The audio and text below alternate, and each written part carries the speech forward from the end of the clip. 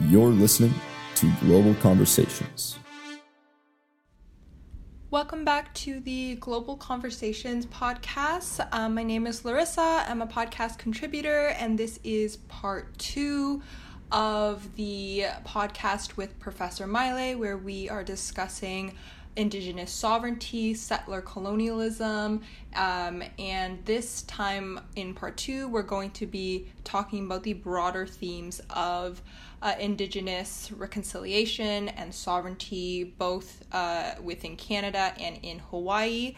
This is part 2 of a 2-part podcast, so you can listen to part 1 on Spotify or the Global Conversations website, and previously we talked about the historical background of the annexation of Hawaii and how current colonialist actions are really reinforcing these notions of colonialism that have been continued throughout time ever since Hawaii has been annexed. And so we are going to jump right back into the conversation and talk about states and how Indigenous sovereignty and healing needs to be a bottom-up process.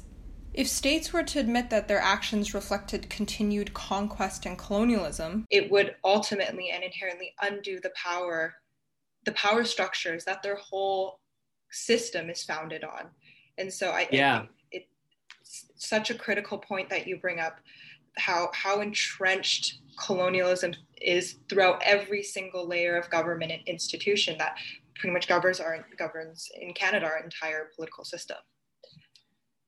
And on that note, I just want to pull away slightly from the Telescope project and kind of talk about reconciliation, and in that we have the Truth and Reconciliation Council in Canada, but it's evident that state-centered reconciliation and state-centered forms of healing, quote unquote forms of healing, right, reproduces very strong Eurocentric and state-influenced settler colonialist views of Indigenous life and violence and cultural genocide, and for reasons that I just listed, state-centered reconciliation attempts are largely unsuccessful, if ever. And so in the context of both Canada and Hawaii, because I know Indigenous conflict and issues are not the same across the globe or even in between two countries. And so I was wondering, in the context of in Canada and Hawaii, what are some crucial steps to initiate political and policy change to enforce and realize Indigenous sovereignty? This is an excellent question, and I'm so glad that you're asking it. And it reminds me of all the things that we talked about in our course, PAW 377, Truth, Reconciliation, Settler Colonialism. I'm teaching it again this semester, and it's been a joy to teach now almost fully twice. First and foremost, it's been a responsibility of mine, being an Indigenous person who is not native to these territories and lands, to educate myself, first of all, on the history of Indigenous peoples and nations of these territories, but also the history of genocide, and in particular Canadian genocide of First Nation, Inuit, and Métis peoples across what is now known as Canada. And part of that, for me, coming to Toronto and being Malihini, or in the Hawaiian language, like a stranger in these lands, right, is an impulse to teach about the Truth and Reconciliation Commission of Canada, and to teach about how it stems from a genocidal kind of injustice done to First Nation, Inuit, and Métis people, but also that the sort of reconciliatory policy, politics, and ideology that come out of the Truth and Reconciliation Commission, but really also stem from the Royal Commission on Aboriginal Peoples, 2 decades earlier in 1996, which sort of first inaugurates ideas about attempting to try to reconcile Indigenous peoples and settler Canadians and the Canadian federal government because of the history of Indian residential schools, the 60s and 70s scoop.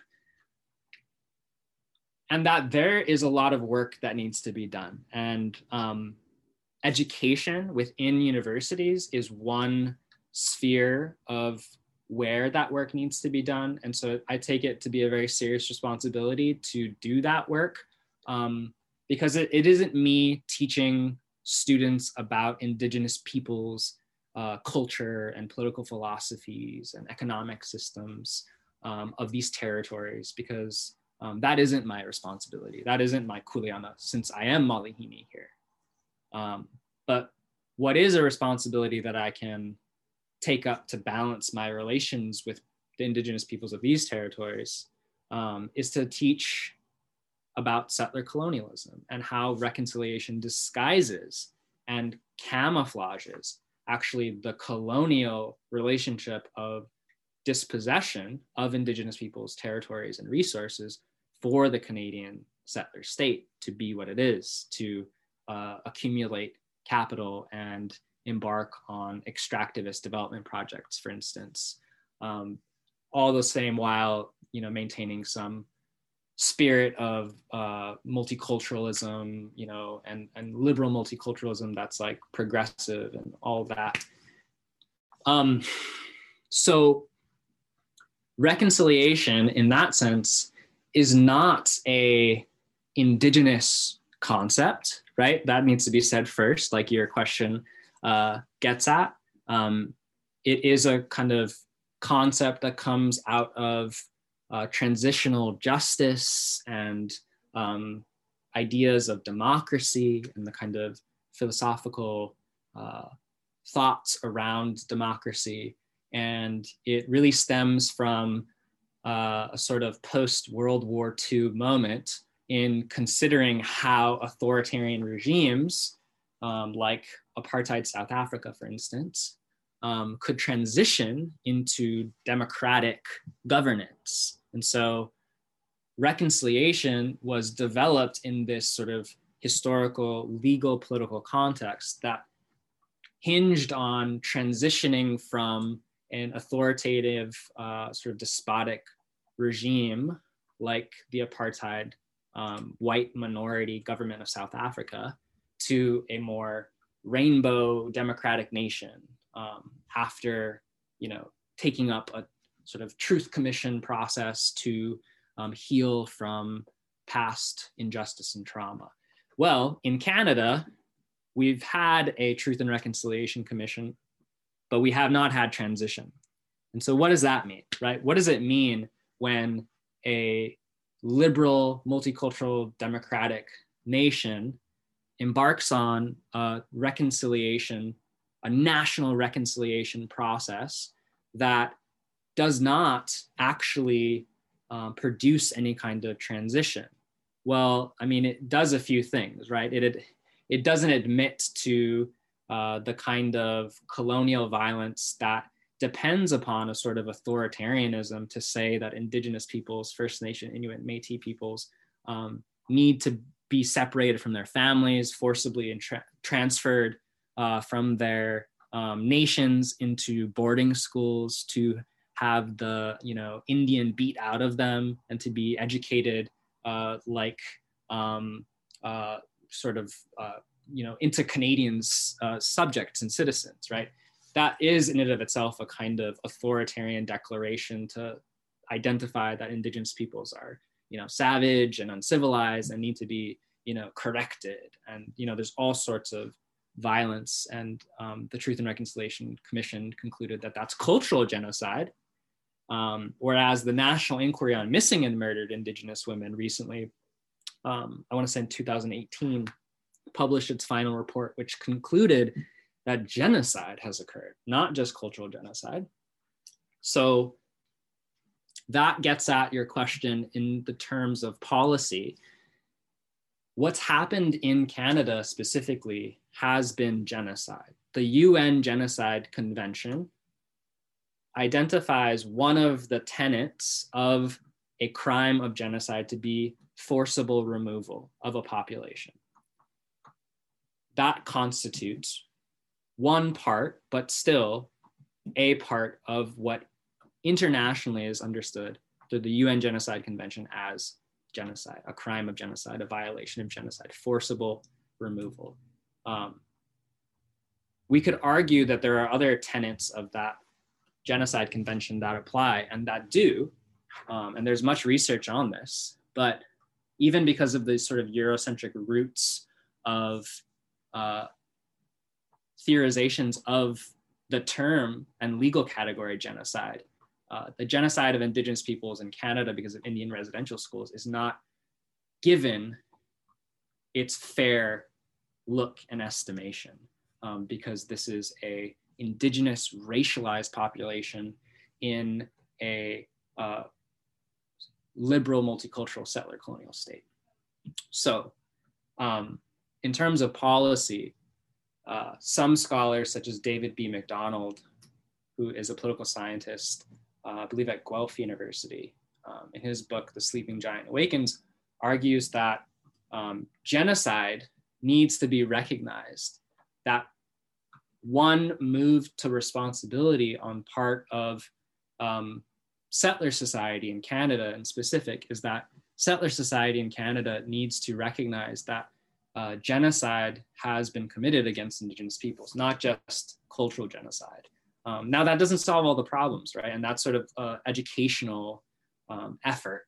But he also goes farther to suggest that the criminal code of Canada should be amended because currently the criminal code of Canada that has institutionalized the sort of UN language on the Genocide Convention excludes the tenet of that Genocide Convention that says forcible removal of a population constitutes genocide.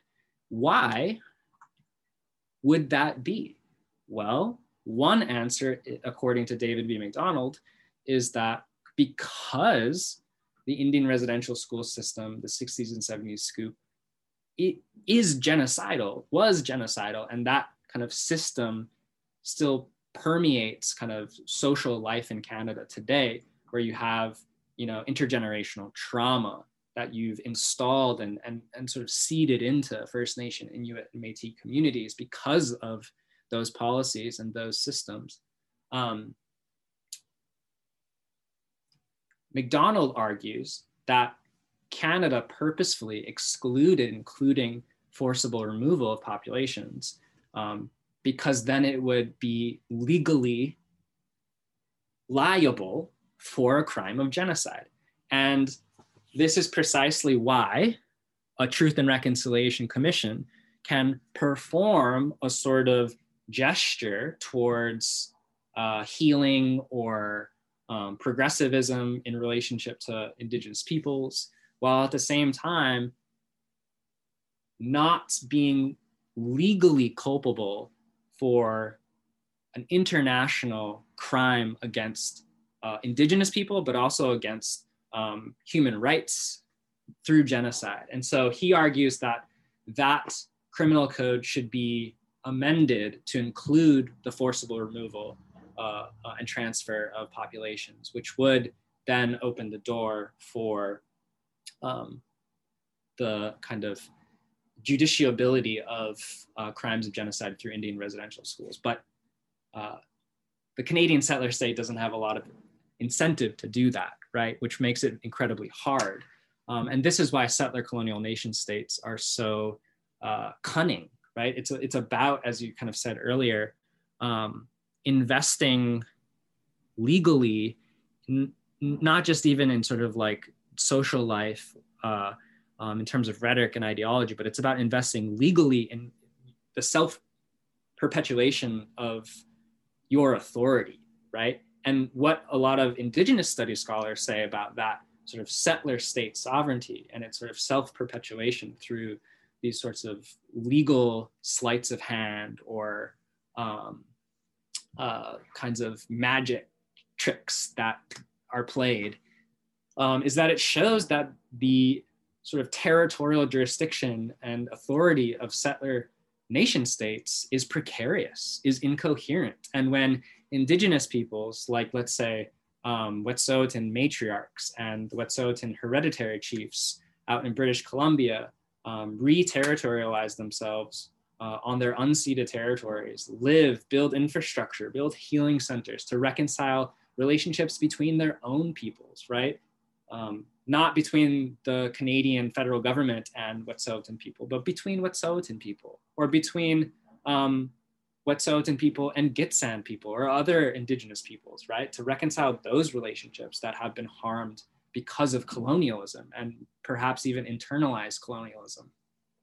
You know, when that takes place, the provinces and the federal government realize that their jurisdiction over those people and that territory is precarious. And so it questions its own authority to have authority. And so Indigenous studies scholars make these excellent points about how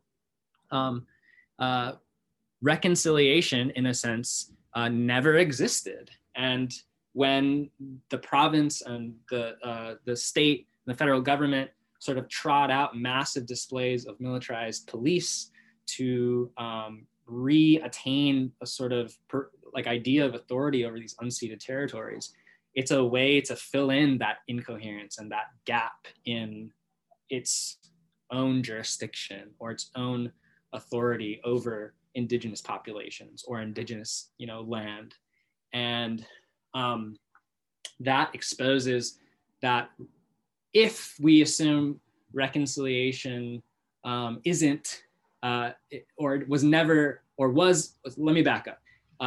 If reconciliation in one sense never existed, and if we bracket that and we say that there is a possibility of Indigenous peoples and the federal government of Canada reconciling, then scholars and activists are now saying, because of the way that situations like at Wet'suwet'en have unfolded, and others in Caledonia currently, in Nova Scotia, these are not singular events. They're it's an ongoing structure of settler colonialism, not just something in the past. Then reconciliation is actually dead, and if it didn't exist, or if it existed, and we bracket that, these events are suggesting that it's now dead, and that this era of possibly reconciling with Indigenous people is no more. And instead of proposing amendments or policy changes for reconciliation, what needs to be the focus is giving land back, actually. And that, for scholars like Glenn Coulthard, gets at sort of the structural dimension of the colonial relationship that always already tries to be camouflaged and hidden through now these sort of conciliatory gestures of reconciliation. I think you really tie together just how entrenched and systematic systematic racism or Indigenous oppression is within the federal government and all the layers underneath it. I think that was a really nice point that you highlighted through all your answers today.